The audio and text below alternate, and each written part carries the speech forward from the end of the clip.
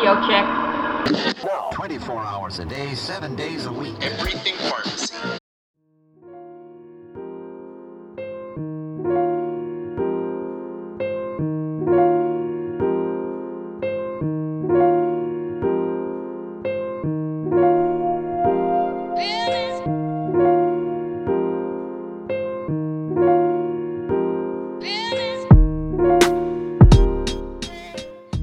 All right, welcome to the show. I have the pleasure and honor of having Dr. Keelan Dahl on here with me.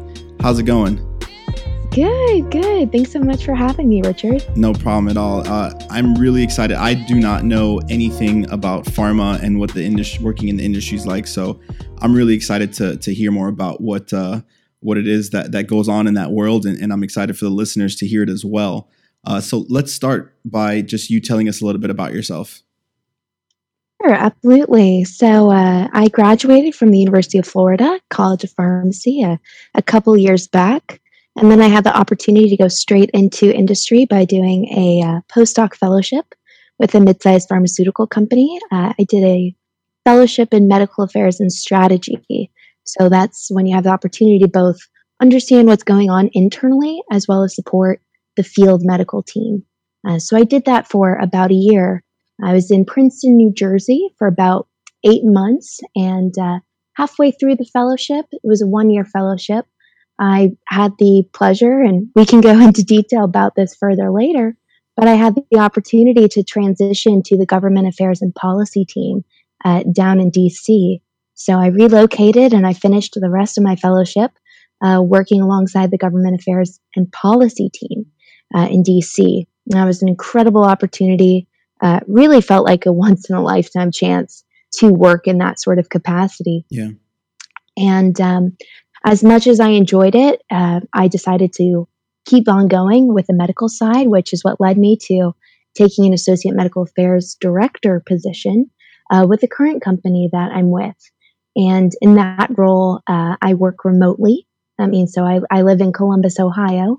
There's not a lot of pharmaceutical companies here, so I work in the field. I work remotely, and I travel around to different healthcare institutions and have healthcare-related conversations with those individuals. So you it sounds like you move around a lot. Relocating for the fellowship, and then now you're based out of Ohio. And how is that? What's that like? Is that something you're comfortable with? Is that something that you kind of knew was going to come with the territory, or how's that been going?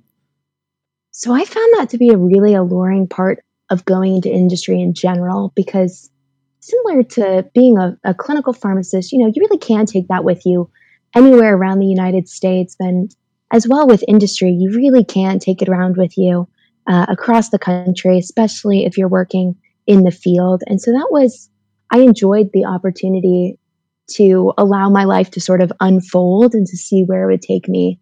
I had a trajectory, I had a plan of where I would want to go, but life is completely unpredictable, and fellowships really give you that opportunity experience so many different functional areas within a pharmaceutical company. And if you're open to, seeking opportunity, exploring other options that perhaps you weren't aware of when you started the fellowship, it can really take you to a number of different places. And that's what happened for me. To be perfectly honest with you, I had never even been to the state of Ohio before taking this job. Yeah. But that's a beautiful thing. Did I ever see myself living in the Midwest? Absolutely not. Did I really see myself moving to New Jersey following pharmacy school? That really wasn't on my radar when I started pharmacy school at all. Yeah. So really, this career path can take you in so many different directions. And if you're open to discovering new places and discovering new opportunities, it's really a great option for prospective candidates. Yeah. So let's talk a little bit about your, what your day-to-day is like. Like, what's the basics of what you're currently doing? How is that? What is that like in terms of, when you wake up, whether your day starts at 7, 9, 10, what's day-to-day like for you in the current role? So one of the beautiful things about working in the field is that you have the opportunity to create your own schedule. So typically, your employer, your management team will give you a suggestion about how often you should be in the field, right? How often should you be out there meeting with individuals, with other healthcare professionals? But it's really up to you when you want to meet with them, how many days a week, really, that you want to be out in the field, where you want to go. For example, for me, I cover about 6 states. And so I need to plan, okay, when do I want to be in New York? When do I want to be in Kentucky? And so you have the autonomy to decide that for yourself. So it's very self-driven. It's a very self-driven role. So if you are that early bird that gets up at 6 in the morning, or if you're that night owl that stays up at 2, really doesn't matter, as long as at the end of the day you're getting out there and seeing who you're supposed to be seeing. Yeah. So it's really not that 9 to 5 kind of thing, that people are used to in terms of, the workforce. It's really, it's just whatever you feel the most comfortable with. Far from it. Absolutely. It is far from that 9 to 5 position. And I think all of us are different in the number of hours that we need to put into the role in order to feel comfortable with it. I kind of want to walk you through what it's like starting in that role and then working up to, being comfortable in it. Yeah. And when you're in those different phases, you're going to be investing different amounts of your time in different components of the job. Mm-hmm. So, for example, when you're starting off in the job, you're really trying to figure out you need to have a full understanding of the therapeutic area, right? You need to understand the disease state that you're working in and the therapeutic guidelines out there and the current associations that exist and what their thoughts are on newest treatments, et cetera. So you need to be able to first and foremost establish your base. You need to understand the therapeutic area, and then you need to understand the territory that you're living in. So understanding those healthcare systems that are most pronounced in your region, in your state, or your multiple states, depending on your role. So the first portion is really figuring out, okay, what environment am I living in? It's sort of like the Stephen Covey quote, first seek to understand before seeking to be understood. So you first need to understand what you're walking into before you can try to be a part of it. Does that make sense? Yeah, and I love that you just quoted the 7 habits of highly effective people. I like that is a solid foundation to my everyday living, even and also I apply a lot of those stuff to my career. So I'm really happy that you threw that out there. Oh, absolutely. And if I can throw in a suggestion, I recently started using this new app, and I really enjoy it. It's something that I listen to when I'm driving, actually, because I do spend quite a bit of time traveling. It's called Blinkist. This app it condenses the most, I don't know what you want to say, the most well-known books or just useful books, modern books, what have you. It summarizes all these books into quick podcasts or quick commentary that you can listen to. So I've read the book many times, but it's also nice to have a refresher. Yeah. There's a number of books that I really enjoy going back to, like Jim Collins' Good to Great. That's one that I constantly go back to the summary of. And this app just allows you to listen to the key highlights and sort of keeps those 7 habits on top of mind. So just a little tidbit to throw in there. Awesome. Well, I'll definitely try to put a link to that in the show notes, and I'll check it out myself too. So thanks for that. Sure, absolutely. So going back to your question, Richard, we were talking about the first stage is really seeking to understand before being understood. Mm-hmm. That's number 1, and then the next part is when you actually start going out there and getting some face time with the individuals that you're meeting with. And so in that portion of it, you would just in the way that, an actor, they have their, 20 minutes on stage, but they're spending hours and hours of prep time. That's really what you do in this role as well. Mm-hmm. A lot of what you're doing is preparing for your meetings. And so that, again, is understanding who are you meeting with so you can ensure that your discussion is relevant and pertinent to their interests, their mm-hmm. professional interests. So you're spending a lot of time preparing for your meetings. And then, of course, you need to shape your skills to actually have a valuable conversation. Yeah. Now, these meetings that you're preparing for, I'm assuming that there's 2 different types of meetings that these could be. These could be both internally and externally, right? Right. So of course you're going to be meeting with the rest of your team on a virtual platform. Yeah. So, for example, if you have 12 people on your team and you cover all corners of the United States, maybe you're going to meet every Monday at 4 o'clock on a WebEx or so and have a conversation. But most of your meetings are going to be external facing. Yeah. So facing people that do not work within the company, people that are working in the community, working with patients. Cool. And what are preparation times look like? I mean, are these types of preparations where you're preparing for weeks for something? And speaking of preparations, it sounded like sometimes you have specifics. So, thinking of a community pharmacist, we have to know a bunch of stuff about everything, right? When you're Sure. preparing for, certain things in your role, are people usually assigned a specific drug? Is it a specific disease state, or what is that usually like for someone in that industry? So what you need to do is establish that you are indeed an expert. Really, the value of a field medical professional that works for a pharmaceutical company is to provide value to the healthcare professional that you're meeting with. There is no ties to the sales portion of the organization. You are completely separate from the Oh, commercial part of the organization. So, what your value is what clinical knowledge do you have that's valuable to the healthcare professional you're working with?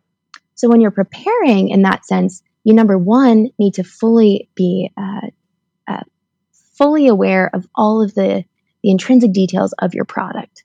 So from where is it developed to the clinical trials to the black box warning, safety information, efficacy. The list goes on of what information you have to be fully fully knowledgeable of. hmm. Secondly, you need to understand the landscape that you're working within. So let's say you support a diabetes franchise. You need to be aware of what the most recent national meeting came out and spoke about. Typically, you actually are attending those meetings. And so you need to be up to date about what the most pertinent poster presentations were. Mm-hmm. You need to be understanding of what the most important symposiums were, who's publishing. The list goes on. You need to be fully aware of the new guidelines that are coming out. There's just a list of things that you need to understand about the landscape. Mm-hmm. So first, know your product. You need to know the landscape. And then additionally, like I said, you have to make sure that you're tailoring your prep time to the individual you're working with. I heard this great analogy the other day, and it was something along the lines of, nobody goes to an ophthalmologist or an eye doctor and says, hey, here's my pair of glasses, and here, you go ahead and wear them, and you should be able to see out of them just fine. Mm-hmm. That to you. They're going to evaluate you. They're going to see what specific needs you have so you get the right pair of glasses. And really, we do the same thing. We're not just going to hand somebody a pair of glasses and say, I think you should be able to see fine out of these. Really need to understand what person you're meeting with and what matters to them so they can see clearly out of the glasses that you're handing them. Yeah. Does that make sense? Yeah, it does. And what was interesting to me too is the separation of sales versus, like the clinical knowledge and trying to bring value, I guess, to the person you're meeting with or organization you're meeting with.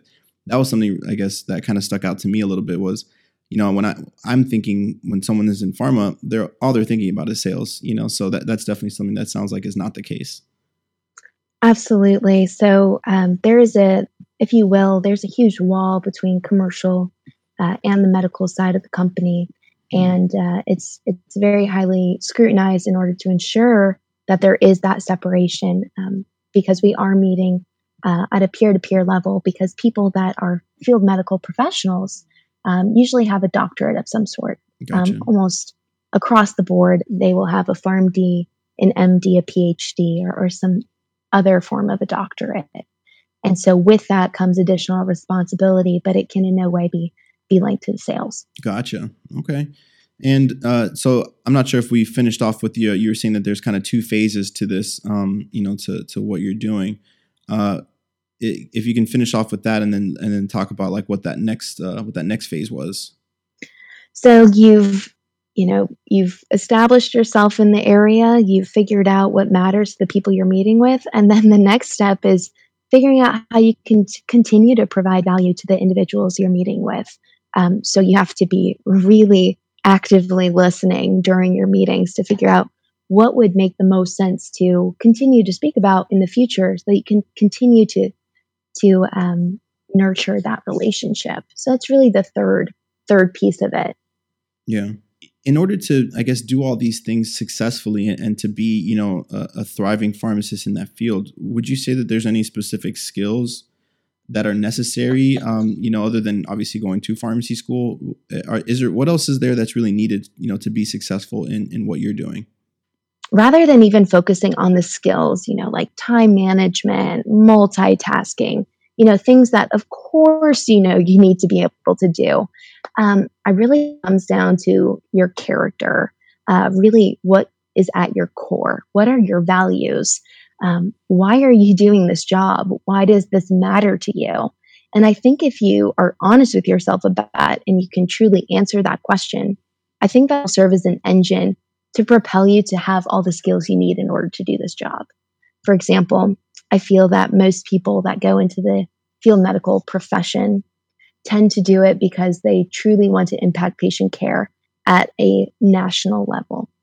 And with that in mind, I think because of that passion to impact patients, I think that naturally they will be inclined and compelled to move forward in being incredibly effective with their time, to go ahead and take the extra mile in the work that they need to do, to really invest the time to connect the dots and see the full picture. Mm-hmm. So I think at the end of the day, if you understand your values and your core belief system and you work on that, I think naturally the skills that you need in order to do this job sort of come out naturally from that. Gotcha. Now you mentioned something, interesting. Where you talked about having an impact on patient care from a national perspective. I'd like to see if we can talk about that a little bit more specifically, because as a community pharmacist, people are on the front lines, or even at a hospital, staff pharmacists or someone doing clinical rounds. They're really on the front lines of direct patient care. If someone wanted to have that impact on a national level, what specifically, is a driver, or what specific impacts would you say are possible at the national level that you as the pharmacist can have in a position like yours? Right. So the impact that one can have as a clinical pharmacist is extraordinary. Essentially, what you can do is impact the treatment of patients at that institution that you work at, which is an incredible opportunity and quite a gift to have that ability to do so for patients and really making a difference in patients' lives. Now, as a field medical professional, what you have the opportunity to do is be on the cutting edge of new science, of new medications that are coming out, and you are an expert in typically one specific area. Again, let's say you are specifically an expert in anesthesiology. Mm-hmm. So rather than being cognizant of what's happening in diabetes and cardiovascular disease, et cetera, you just know anesthesiology really, really well. And because of that, you can ensure that you are providing value to the healthcare professionals you speak to about, one, what's going on just in general in the landscape, but two, make them fully comfortable of the safety risks that are possible with your medication and also the potential efficacy of the product as well.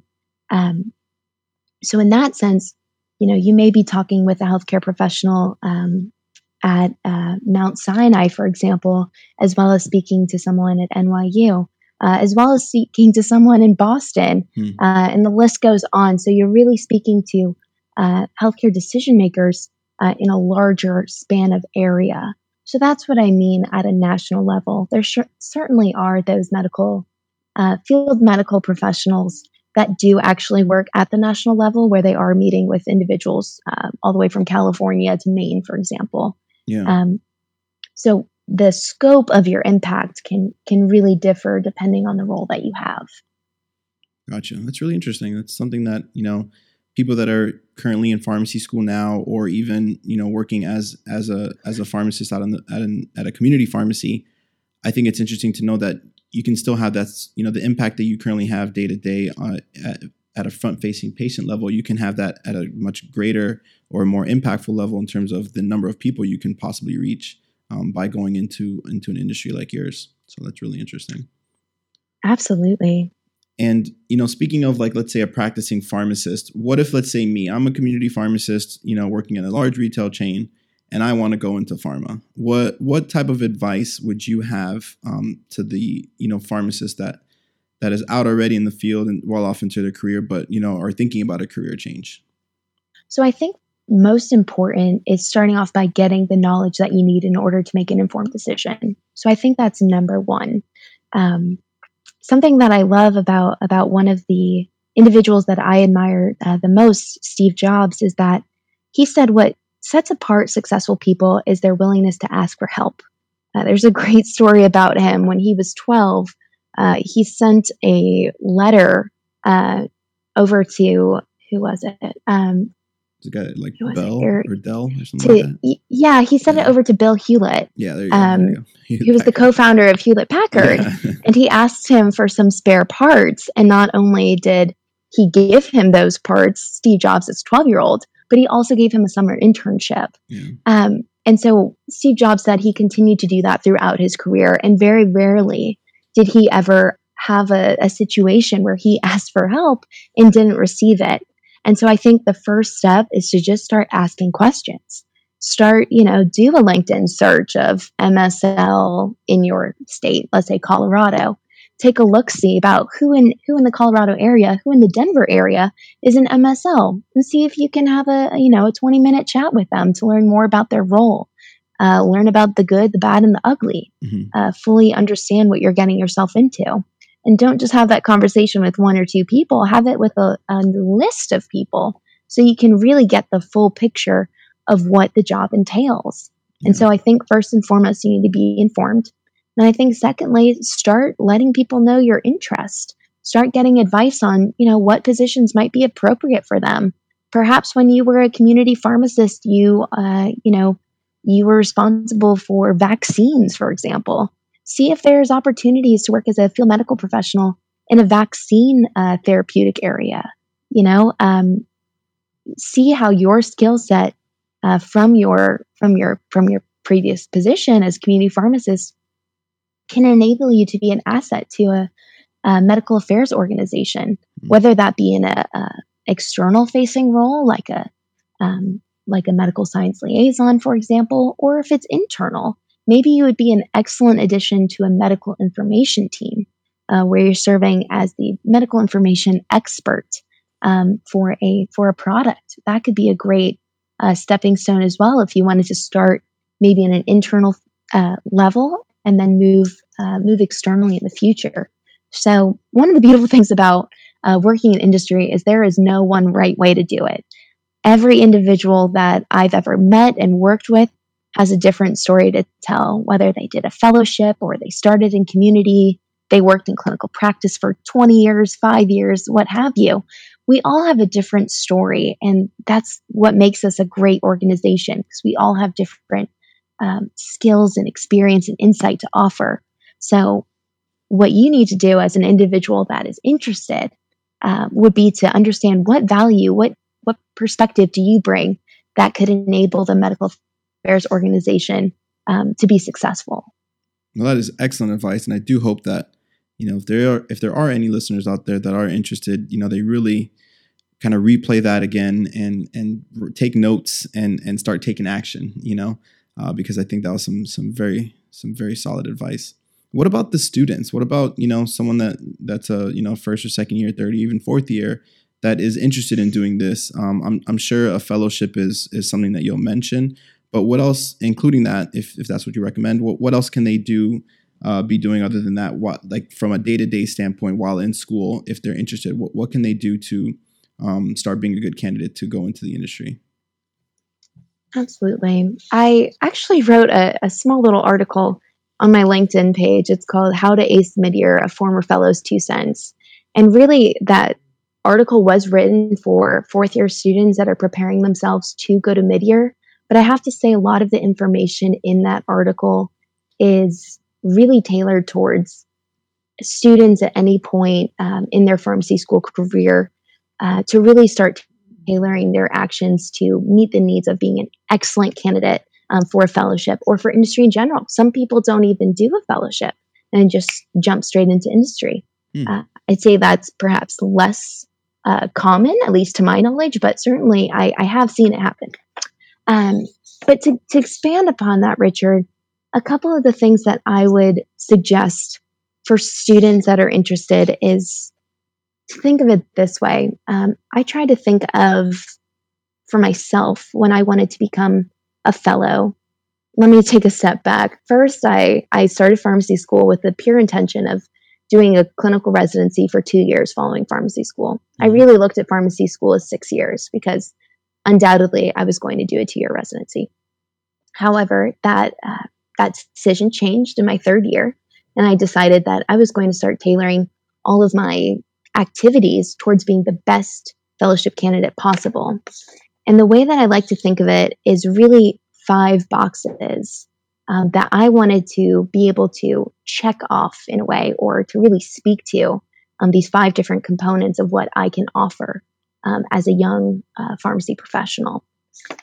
So the 5 boxes, from my perspective, are 1, academic excellence. Secondly, leadership experience. The 3rd box is, did you conduct any research, any publications? Perhaps did you receive any honors? So looking at that as the 3rd box. The 4th one would be industry experience.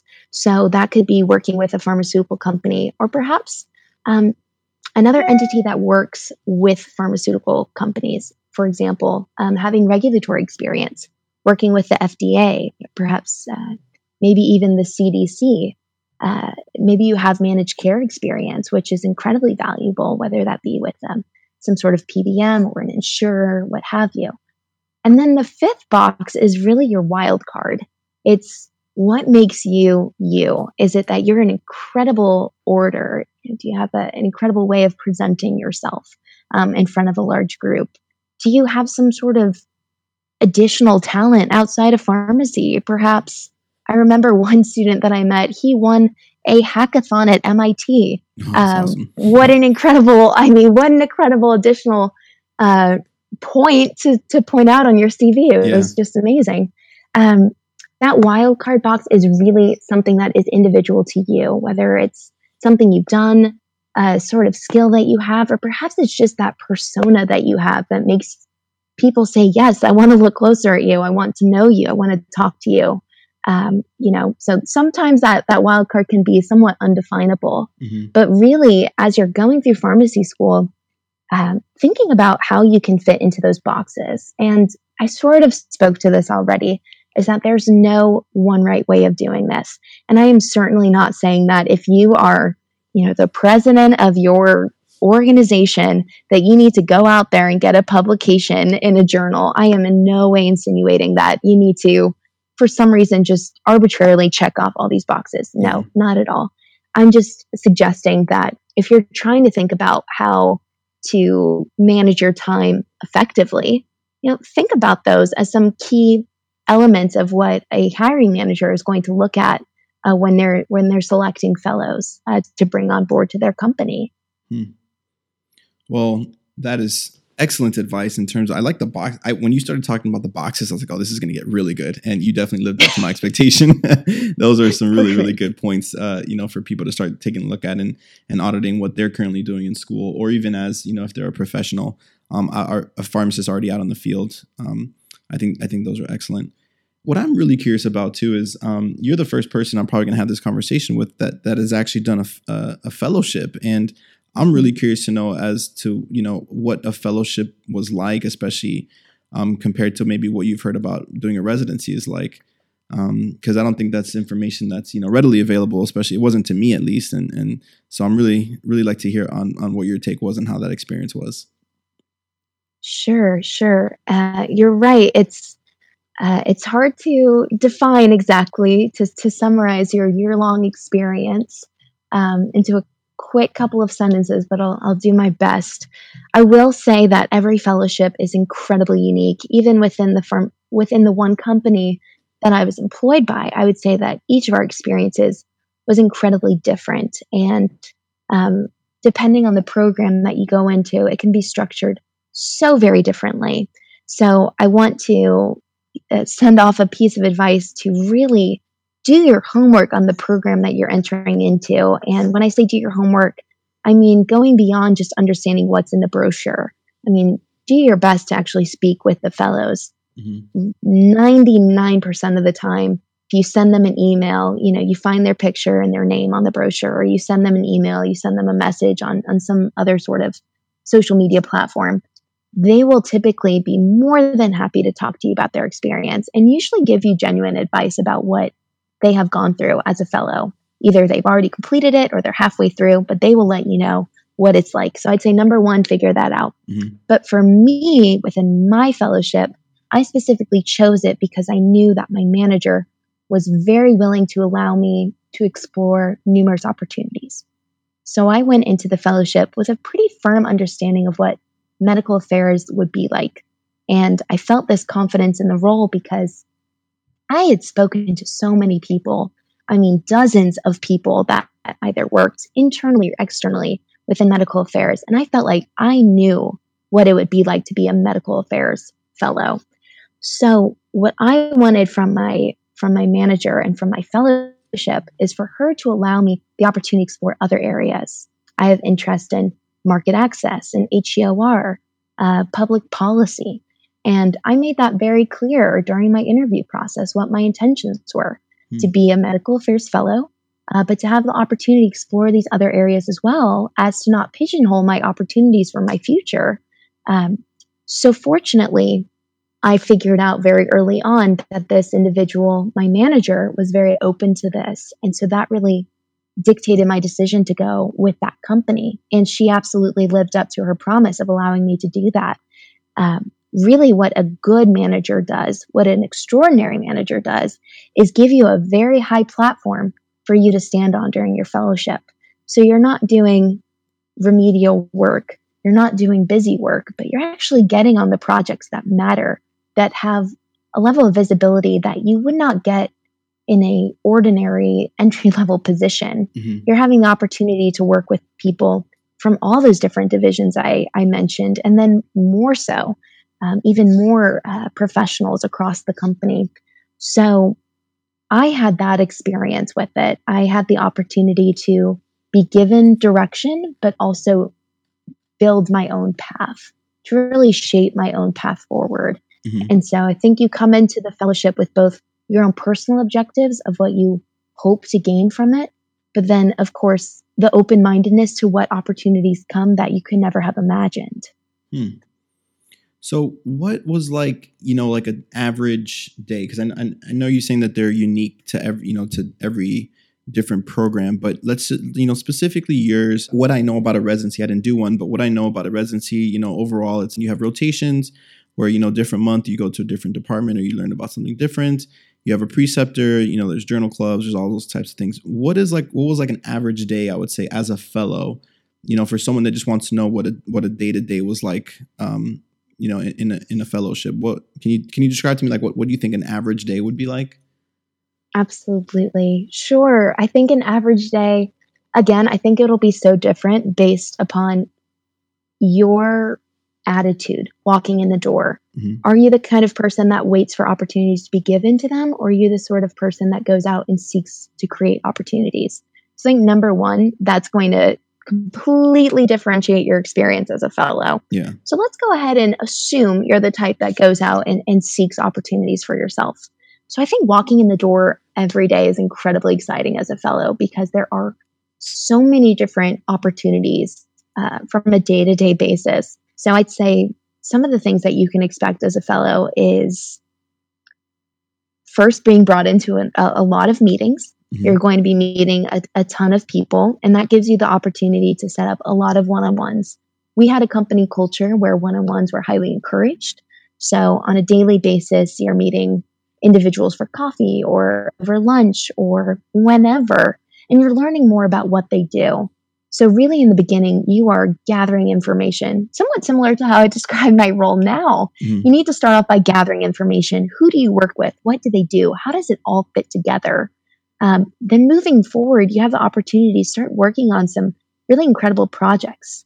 Typically, fellows do a research project, You decide what the project is, you get a budget approved for it, you start working on it, and then you have the opportunity to submit it to a conference and have the opportunity to go to that conference and present your data. That's pretty But cool. beyond that, yeah, it is. Travel was incredible. You will travel quite a bit as a fellow, whether it's to attend your national meetings. I had the opportunity to travel for ad boards, where you are getting insight from the individuals that are invited to that ad board regarding, your product, really. So I had the opportunity to run a workshop at an ad board. I had the opportunity to work with our HEOR team and go to a national conference and present that data at a poster presentation. You also have the opportunity to attend quite a number of external meetings as well. The company really encourages professional growth. So if there are conferences that you think are worthwhile and valuable and would provide greater insight for your company to work with, then they'll allow you to go out and gather such insight. So that's a really wonderful component of it as well. Yeah. But when you are working internally, typically you are responsible for something, whether you're responsible for with the trainings that are going to be conducted for new hires, or you are responsible for the clinical slide decks that the team will have when they are, in those meetings externally. You might have the opportunity to work on the strategy portion of medical affairs. And so what I mean by that is you have the opportunity to help shape the strategy for the coming year, as well as help with developing the tactics in order to accomplish that strategy. And that is just a whole another area that we could really delve into. I loved that part of my job. I love the strategy piece of it. And something that I certainly never anticipated going into pharmacy school, having the opportunity to work on something quite as impactful as that. And really, depending on your relationship with your manager or your preceptor, whomever it is, you could have full responsibility for the project. Wow. Of course, the team is going to be there to support you, but you're steering the ship sometimes, which is just an incredible opportunity so early in your career. Yeah, that is pretty cool, actually. To wrap up here, was there anything that we didn't get to talk about that you wanted to throw in here? Oh gosh. I think a lot of the things that I would say about the skills for the job would be relatively intuitive, being a team player, time efficiency, all this sort of things. So I don't think we really need to go into that because I think most people will figure that out for themselves. Definitely. Okay. Definitely. That's cool. So what would you say is the, if people want to talk a little bit more about, or, they have specific questions about the industry and want to reach you, what would be the best way for them to get in contact with you?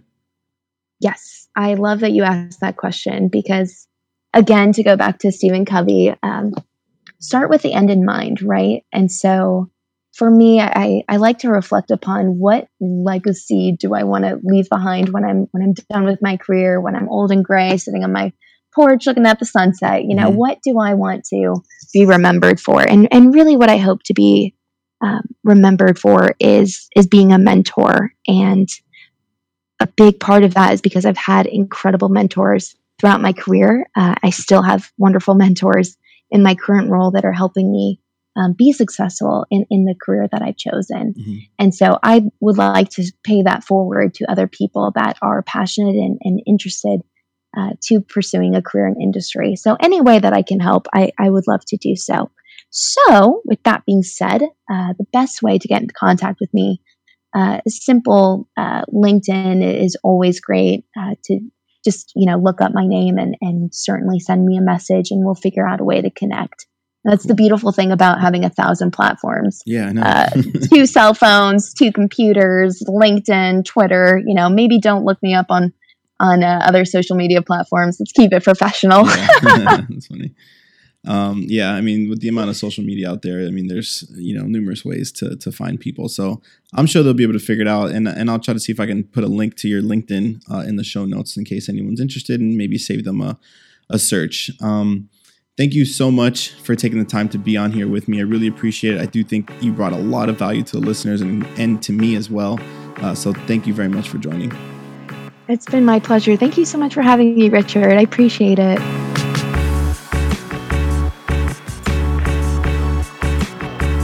Hey guys, thanks for tuning in. I really hope you guys enjoyed that interview. I hope it was as insightful to you as it was to me. Please leave me a comment on Instagram or on iTunes. I'd love to hear what your thoughts are. Any feedback is going to be greatly appreciated, and don't forget to subscribe. And until next time, see you over the counter.